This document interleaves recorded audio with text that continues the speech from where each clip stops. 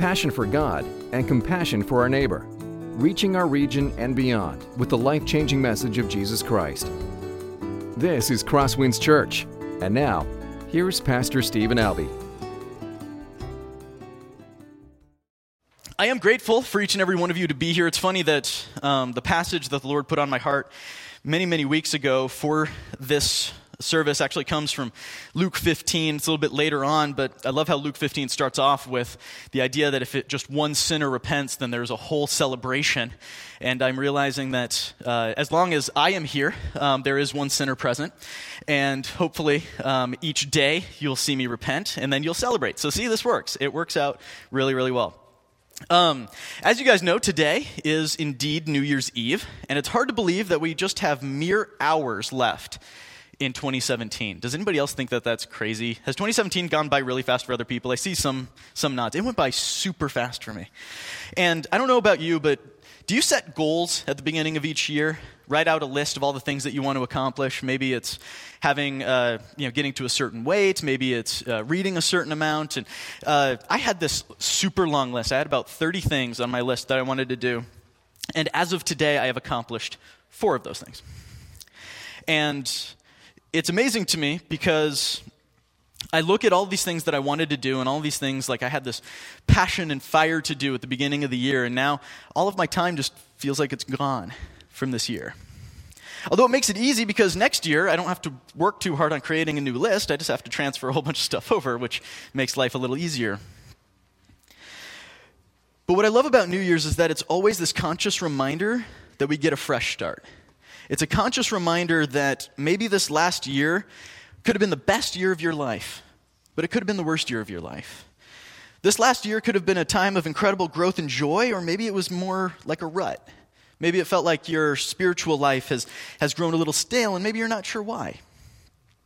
Now today you could be tired and worn out from life, or you're in the midst of a difficult season, and maybe God feels really close to you right now, or maybe he feels really far away. And my hope is that through this story, you will see something fresh. And my hope is that this isn't just something that is a story that you've heard many times before. My hope is that you hear something in a familiar story new today. Because this is a story about second chances. This is a story about fresh starts. This is a story about sinners and self-righteousness, and it's a story about a recklessly generous God. We're going to be in Luke chapter 15, verses 11 through 32. And if you want to turn there, it's in your Bibles, of course. We didn't remove it. But it's also going to be in your notes, and it's going to be on the screen. And if you don't have a Bible to call your own, I always try to remind you guys of this. If you don't have a Bible to call your own, either take that one in the pew in front of you or come to us, and we'd love to give you one. We believe that everybody should have access to God's Word without having to rely on data and phones, and then that way you don't have to worry if your battery's charged. You just open the book and you can read it. So seriously, talk to me, talk to Pastor Kurt. We would love to give you a Bible if you don't have one. So while you turn there and while you get settled, let me set the scene. Jesus is teaching to a crowd where there are 2 distinct groups of people present. And it's pretty obvious which group is which. Standing about as close to Jesus as they can get, sitting very close, probably in not the nicest of clothing, are what we're going to refer to as the sinners of this group. And they're referred to this way in Scripture. I'm not just being mean, but we're going to call them the sinners. These are the downcast of society. These are the people who have been very aware of their need before God, and they are very aware of their standing before people. But the thing is, with this Jesus who's come along, this teacher, they've been hearing something new. And they've been experiencing something from this man that they've never experienced before. And you can tell, like, they're hanging on his every word. And they're sitting really close to him so that they won't miss anything. And they are really hoping to hear something from him that's different from what they've been told before. Now, the other group that's present here is going to be the Pharisees and the scribes. They're probably standing about as far away from Jesus as they can. No offense to those of you sitting in the back row. But they are probably sitting there because they don't really care what Jesus is saying. They're really they're more concerned about what they can catch him doing. And they're more concerned about if they can trap him in a lie or if they can discredit his teaching somehow. They're very aware of their standing in society, and they don't believe anything is wrong. And they believe that this teacher is teaching something that is not just wrong, but it's contrary to what they believe God has told them. They're not there to learn, they're just there to scrutinize. Now, as we read the story together, remember these two groups. Remember that each of these groups is going to come from a completely different background, and each of these groups is going to interpret what Jesus is saying differently. And I think it's interesting, too, because both of these groups actually believe that the other group is what's wrong with the world. The Pharisees believe that the sinners just need to stop sinning, they need to sin less, and they need to work more. And then the sinners, on the other hand, think that the Pharisees need to judge less and love more. You'll notice that if either one did what the other thought they should, then life would be good for that group. And both are going to relate to different parts of this story. So let's jump in, starting in verse 11 of chapter 15. And he, Jesus, said, "There was a man who had 2 sons. And the younger of them said to his father, 'Father, give me the share of the property that is coming to me.'" And we're going to stop right there. Now, know what you're thinking. This is going to be a really long sermon if he only takes half a verse at a time. That's not what I'm going to do. But I need to stop at this point because we can't really understand the significance of what just happened here unless you know a little bit more of first century Hebrew society. What this son did sounds pretty shocking to our ears now, but I want to set this scene up for you a little bit more. In this culture, the father's rule in the household was law, and nothing went against the father's rule. To show him any disrespect would be grounds for excommunication from the family, or in some shame and public punishment in a sense. And now for this younger son, who had absolutely no rights in the family compared to his older son, and definitely compared to his father, he just came up to his dad and said this, "Father, I am sick and tired of waiting for you to die so that I can have your stuff. Would you just give it to me now?" Now let that sink in for just a second. Those of you who are parents, what would happen if your child came up to you and said that? How would you feel? How disrespected would you feel? That your child just came up to you and said, in essence, "I wish you were dead so that I can have your stuff. Give me my inheritance now so I can go and just do what I want." Here's what should have happened, and here's what everyone in this audience, both groups, would have expected this to happen. First of all, the father would say no, pretty emphatically. Then he would take his son out into the middle of the street so that everybody in the entire city could see this. He would put him on his knees, and he would take his hand, open-handed, and he would smack him across the face. This would be the ultimate act of shame and the ultimate act of disrespect toward his son. Then, if that weren't enough, everyone knows that the son just did something horrible. They don't even care what it was, but they know it was enough for the father to shame him publicly. Then the family would actually have a funeral for the son. The family would treat the son forevermore as a corpse. He would not be allowed to look his father in the eye anymore, and he would be forever shamed by everybody else. The son's inheritance would be completely gone, and everyone in the crowd is probably thinking, okay, we know what's going to happen next. So let's see if that's actually what Jesus says next in the story. Jesus continues, he says, "And he divided his property between them. Not many days later, the son gathered all he had and took a journey into a far country, and there squandered his property in reckless living. And when he had spent everything, a severe famine arose in that country, and he began to be in need. So he went and he hired himself out to one of the citizens of that country, who sent him into his fields to feed pigs.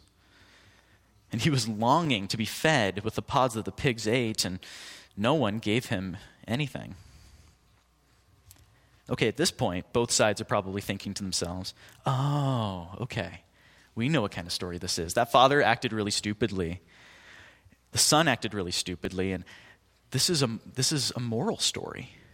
You see, this is going to be a moral tale about a foolish son who messed up his life and now has to deal with the consequences. Or maybe they're thinking, the father didn't do what he was supposed to do. The father just gave him all of his property, so God paid him back by having all of his property gone, having his son get rid of his property and destroy it. And since the father didn't take it into his own hand to punish the son, maybe God is now punishing the son. I mean, look at this. A famine arose in the country. A famine isn't something that humans cause. It's something God causes. So they're thinking, oh, okay. The son is not only starving, but he's ceremonially and physically unclean. He's about as unclean as anyone gets. This man is tending ceremoniously unclean animals. He probably smells horrible. He's disgraced, and now he's broke and starving. These stories were actually a very common way for the Pharisees to teach moral law. They would share a story with you, and then they would show you that, if people don't punish you, or if you break the law and you don't experience any kind of punishment, then God will punish you. It was a way for them to paint God as this kind of cosmic punisher of people, this angry king that would dole out punishment. Like if you did anything, he would strike you down with a lightning bolt. And now maybe this description of God is hitting a little close to home for some of us. Maybe this is a description of God many of us have as well. But it's interesting because when you think about how moral stories go, a lot of them go kind of the way that the people in the audience think this one's going right now. They think, if you do wrong, you get punished, whether by people or by God. If you fail to live up to the standards of society, you'll get yours, regardless of whether or not we feel like we've seen that punishment now. And even today, we hear the stories that people describe as karma, even though it's different from the Buddhist term. But it's that idea that if you do wrong and seem to get away with it, then the universe will pay you back, right? What goes around comes around. All of us understand this kind of idea. It's a moral story. I think it's interesting because as I picture the story, the Pharisees are laughing and the sinners are looking down as they both think, well, maybe this Jesus is just like all the other teachers after all. Maybe this Jesus is just about to tell a story that we've all heard before, and maybe he's not so different from the Pharisees.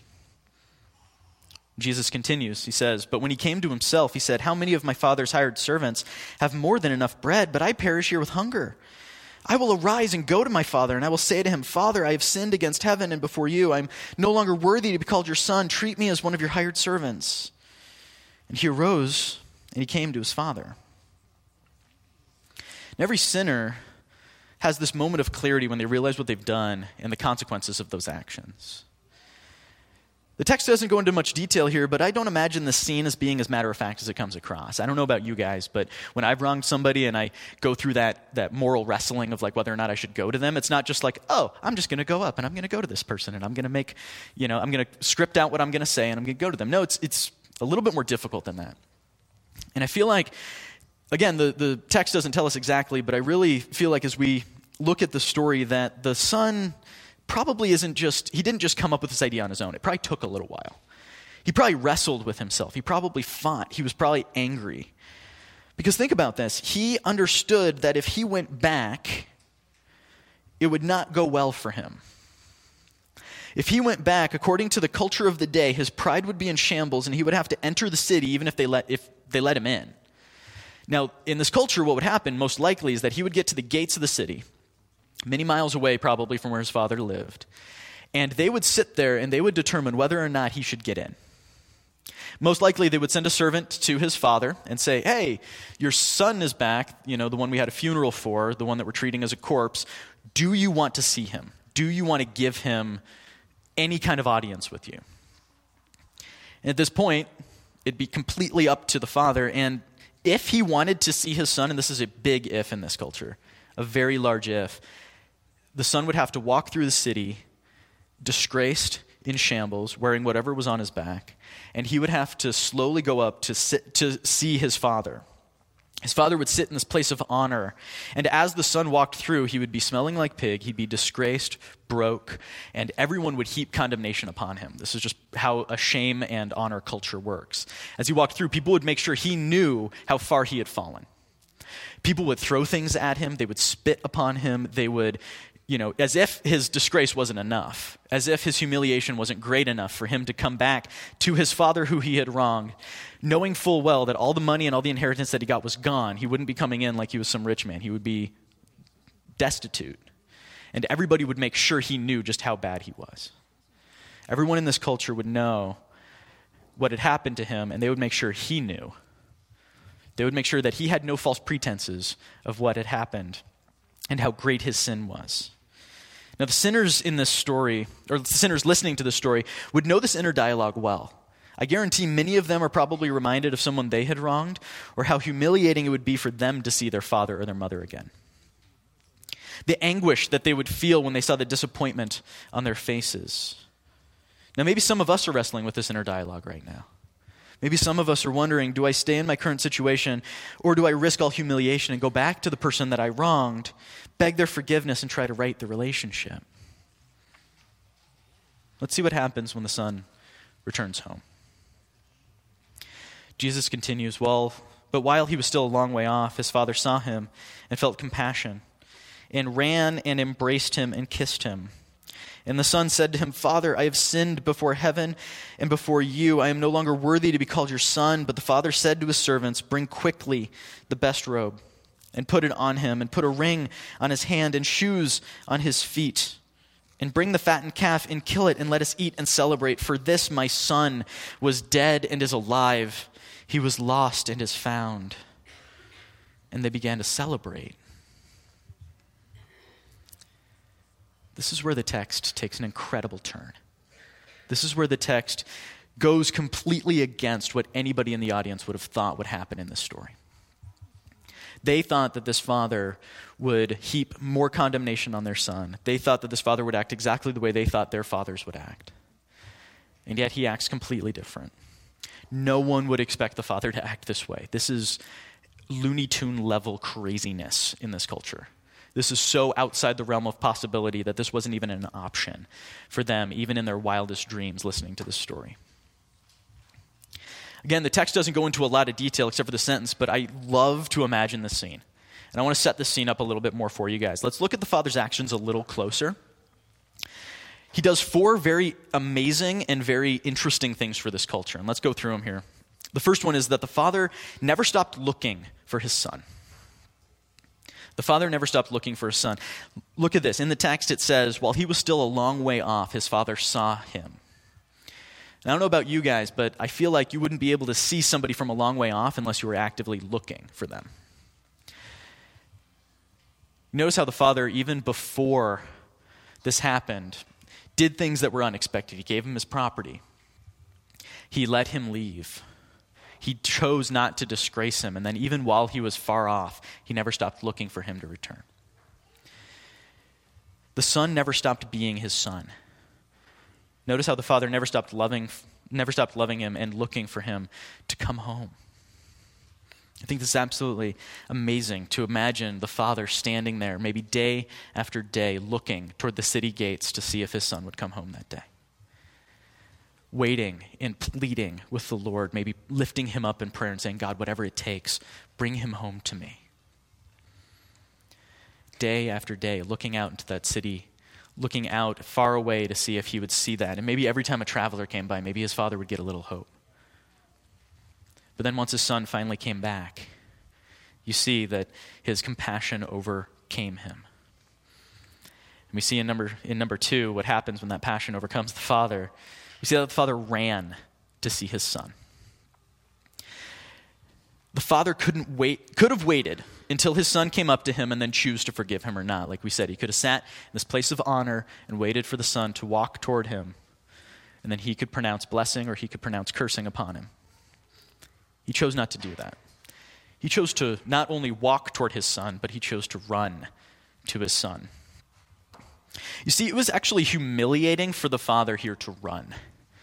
Because in this day and in this age, older men didn't run. That's something little kids did.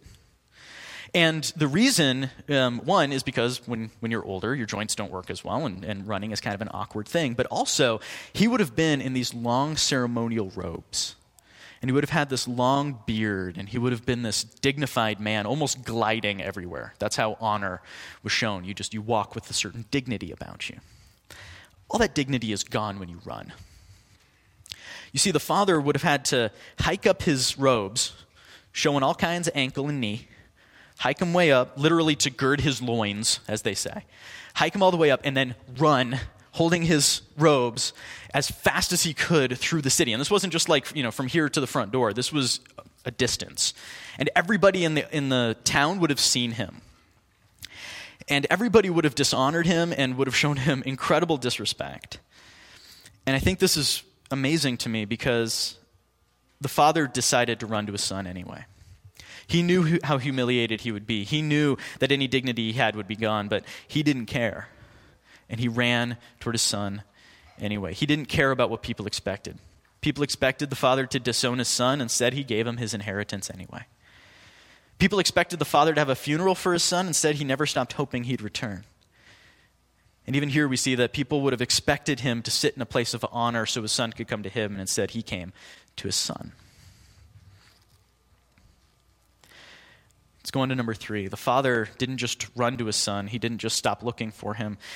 He actually covered his son's shame and guilt. By running to his son and embracing him, the father is saying to everybody around, this is my son. This is my beloved child. And if you were going to hurl insults at him, if you were going to spit upon him, if you were going to disgrace him, then you're going to have to go through me first. You see, the father didn't just run to meet his son and then hand in hand they walked together, or next to each other they walked together. He actually took his cloak and covered his son in his cloak.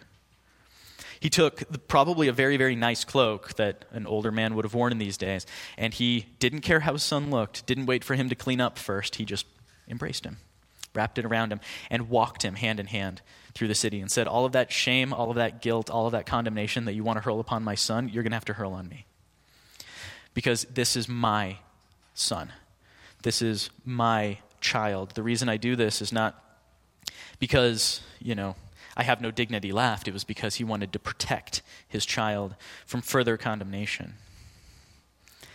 He takes his son, smelling horrible, physically and ceremonially unclean, and covers him with his cloak and walks him home. Through the entire city, subject to all the shame and all the ridicule that would have come his way, and said, I'm doing this because I love my son. And finally, we see another thing that the father does. He actually restores his son completely. The son wanted to be a servant. If you remember, that's what he was going to ask his dad to do. He wanted to become one of his father's hired people. But again, this is something that we don't really understand unless we understand this culture, but servants didn't get shoes. Servants didn't get robes, and they didn't get rings. Servants were put into a place of subjugation. Beloved children are brought back in and given full status in the family again.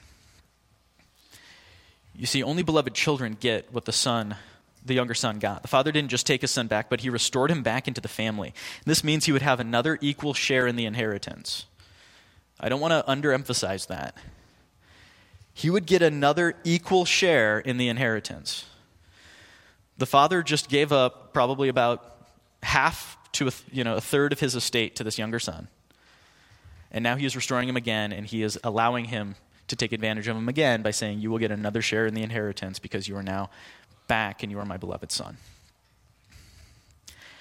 Now, some of those listening to this story back then, and I'm sure even some of us now are listening to the story and thinking, that's not fair. That's foolish. If somebody took that kind of money from me and then came back, yeah, I would forgive them. Yeah, maybe I would take them back, but there is absolutely no way I would give them another share in that inheritance. Because I've seen what they've done with it, right? I've seen how they've squandered this blessing. I've seen how they've taken this. And if you're feeling that way right now, you're not alone. You're not alone at all. Because there's another person who feels this way and feels very strongly this way. We actually see in the rest of the story as we continue. Jesus says this, now his older son was in the fields. And as he came and drew near to the house, he heard music and dancing. And he called one of his servants and asked what these things meant. And he said to him, your brother has come, and your father has killed the fattened calf because he received him back safe and sound. But he was angry and refused to go in. His father came out and entreated him, but he answered his father, look, these many years I have served you, and I have never disobeyed your command, yet you never gave me a young goat that I might celebrate with my friends. But when this son of yours came, who has devoured your property with prostitutes, you kill the fattened calf for him? And the father said to him, son, you are always with me, and all that is mine is yours. It is fitting to celebrate and be glad, for this your brother was dead and is alive. He was lost and is found. Now, it's very easy to sit here and sympathize with the older son and to say, are you kidding me? This young man, my younger brother, decided to act so recklessly and so foolishly, and my father did the unspeakable and gave him all of this stuff. Inheritance that probably would have come to you as the older son. And he gave it to him, and now that he's come back, they're celebrating with him. They're killing the fattened calf, which was probably going to be saved for some kind of big celebration with me. I'm pretty sure he actually gave him my robe, and then he made him an equal member of the family, which means that I get less inheritance, and he gets more. See, the older son wasn't looking for his brother. Do you notice this? The older son didn't care. The older son was probably happy that his little brother was gone, and he was just out in the fields doing his work.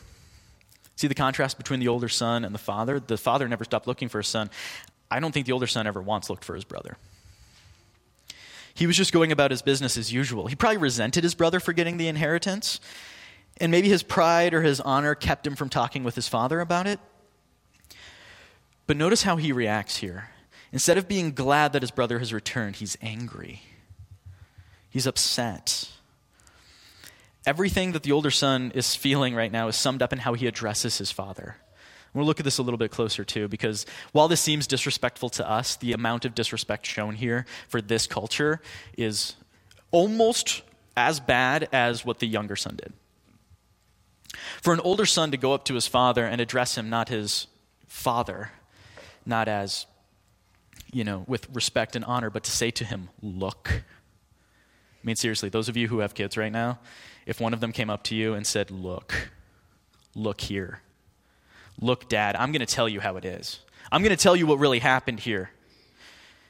I am going to tell you how I feel, and I'm going to set you straight. Here's all the reasons that I deserve good things from you, and you didn't give me a thing. I work so hard for you, and you don't even give me the smallest of goats to celebrate with my family. But when this son of yours comes back, you kill the fattened calf for him? That's not fair, Dad. Do you hear the disrespect? Do you hear the anger in this older son? He doesn't get it. He is so concerned about what his father can give him that he doesn't care about what his father gave his brother. And I love the father's response here. This might be two of the greatest words, and it's actually just one word in the Greek. The word used isn't specifically son when the father addresses his son back. It's actually the word that means my child, or like little child. It's this term of endearment. And it's not condescending. At first, when I first heard that, I thought it was being condescending. It's like, oh, little child, you're so mad. No, it's actually this feeling of love and embracing of him. It's my child. He says, my child, all that I have is yours. You want a party? You want to celebrate right now? There's an awesome party going on right behind me if you would just go in.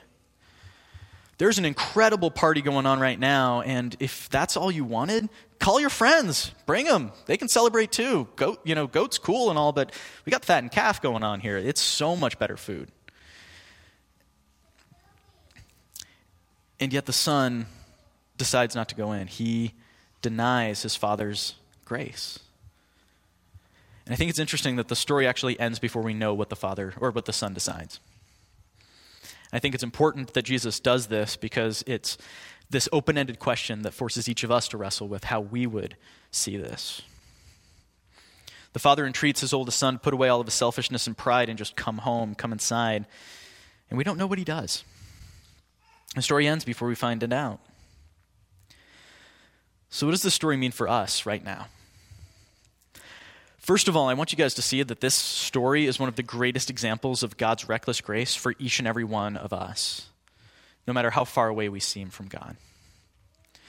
I hope you hear this as good news, no matter which of the sons you identify with. This is good news for each of us, and we should celebrate when any sinner repents.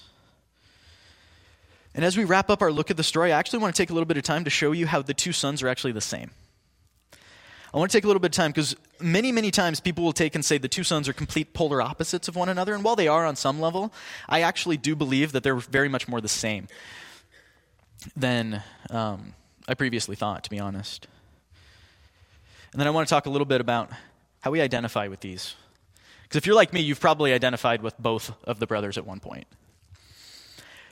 So the first way that they are actually the same is that, look at this, they're both ungrateful, but only one of them repents. Both of the brothers are ungrateful, but only one of them repents.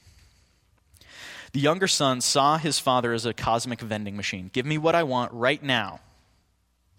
But interestingly, the older son actually sees his father the same way, except he felt like the way to get things out of this vending machine was to put in work and put in duty and put in honor.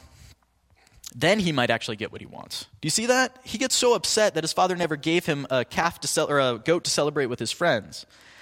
He actually saw no value in being a son, in the same way that the younger son saw no value in being a son.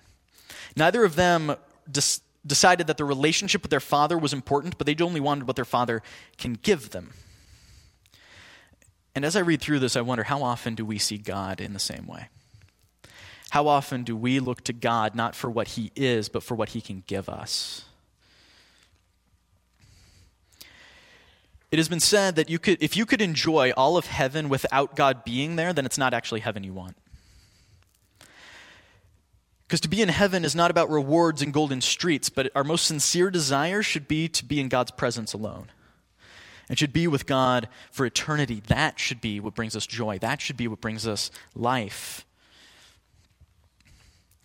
And I think about this even further as I've wrestled through this idea of ungratefulness, that I wonder, are we grateful even for the things that God has given us now?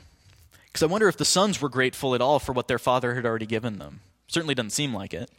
It seems like the younger son only wanted more and the older son only wanted specific things. Neither of them cared that the father had already given them everything. And if we're looking this way to God, then something I'd like to challenge each and every one of you to do, this is something that I've been doing lately too, is actually to write out a list of all the blessings and all of the things that the Lord has given you right now. Because the reason I say this is because it's very easy for us to get into this habit and this pattern of saying, well, if such and such was different, then I'd be joyful. If I had a better job, then I would actually find joy in my life. Or maybe if I lived in a different place, or if I just had this relationship, or if this person would change, or if my child would just be this, or whatever that is. Or if I won the lottery, whatever it is, we always look for other things to satisfy us when only God can truly satisfy us. And I think this is a really interesting exercise to do, where you write down all the blessings that the Lord has given you. And I encourage you, if you do this, set aside a good amount of time to do it. And the reason I say that is because once you start writing out blessings, the Lord is going to reveal to you so many more than you even thought you had. And I want you to give adequate time for this. And don't get caught up with something else. Actually write these things out. And then, simple act, bring them before the Lord and say, God, thank you. Thank you for all the things that I have now. Show me how I can use them for your glory, as opposed to constantly wanting the next thing and the next thing and the next thing.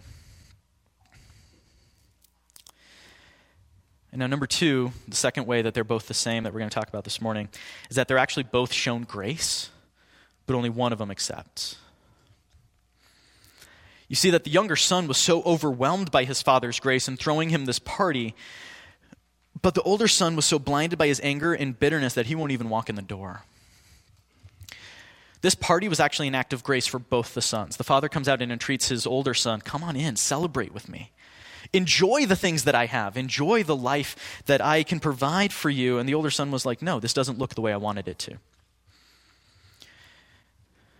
The younger son accepted his father's offer of grace, but the older brother was so angry that he would show grace to the worst of sinners that he chose not to come in. And now maybe you sympathize with the younger son, hoping that God is really like this. He is. He is. It's never too late for you to come home, no matter how far away you seem to be. God acts exactly the way the Father does here, and even greater. God has never stopped waiting for you to come home. God never stops looking for you. And as soon as you come home, as soon as you turn, the Bible calls that turning repentance. As soon as you turn away from your sin, as soon as you turn away and you turn toward the Lord, he will tell you and he will embrace you and he will give you forgiveness.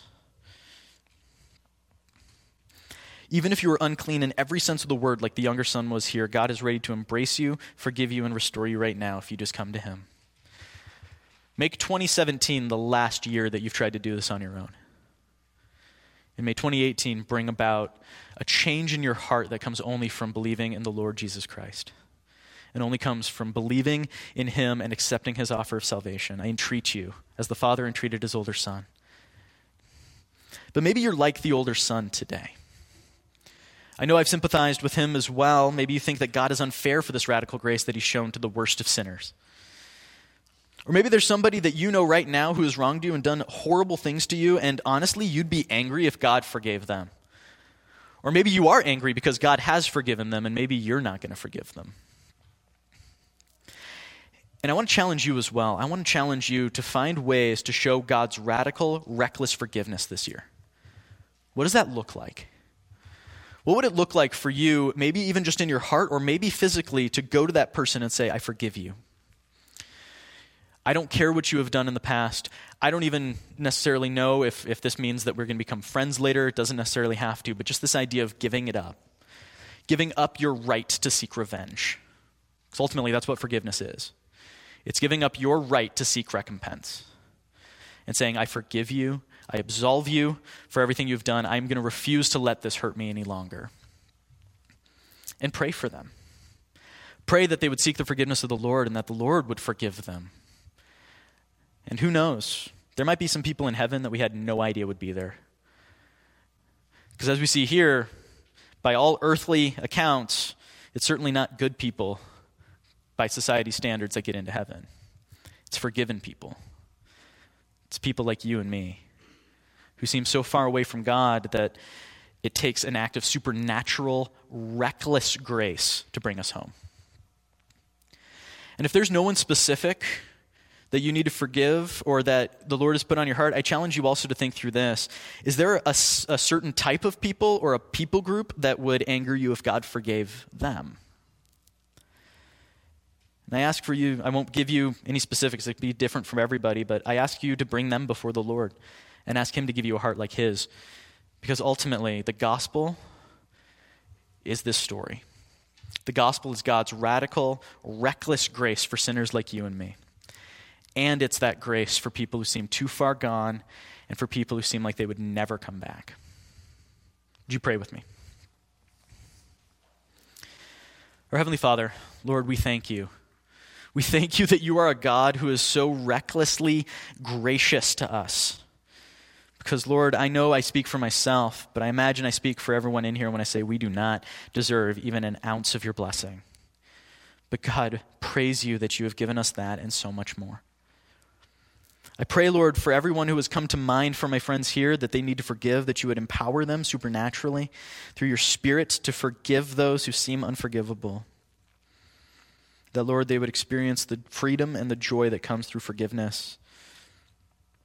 I pray for those of us who struggle with certain types of people and wishing that you would just wipe them out rather than forgive them. And I pray, Lord God, that you would change our hearts. You would give us a heart like yours. And I pray, Lord, for the least and the lost, and for all those who may be in this room or listening on the live stream, Lord, who seem far away from you, who feel like they could never return to you. And I pray, God, they would know that they can always come back, that you would pursue them, that you would show them your reckless grace, even in the midst of their lives right now. I pray all this, Lord, in the name of Jesus. Amen. This has been a presentation of Crosswinds Church. More of Pastor Stephen's sermons can be found online at crosswinds.tv. Thanks for being with us, and may God continue to enrich your life.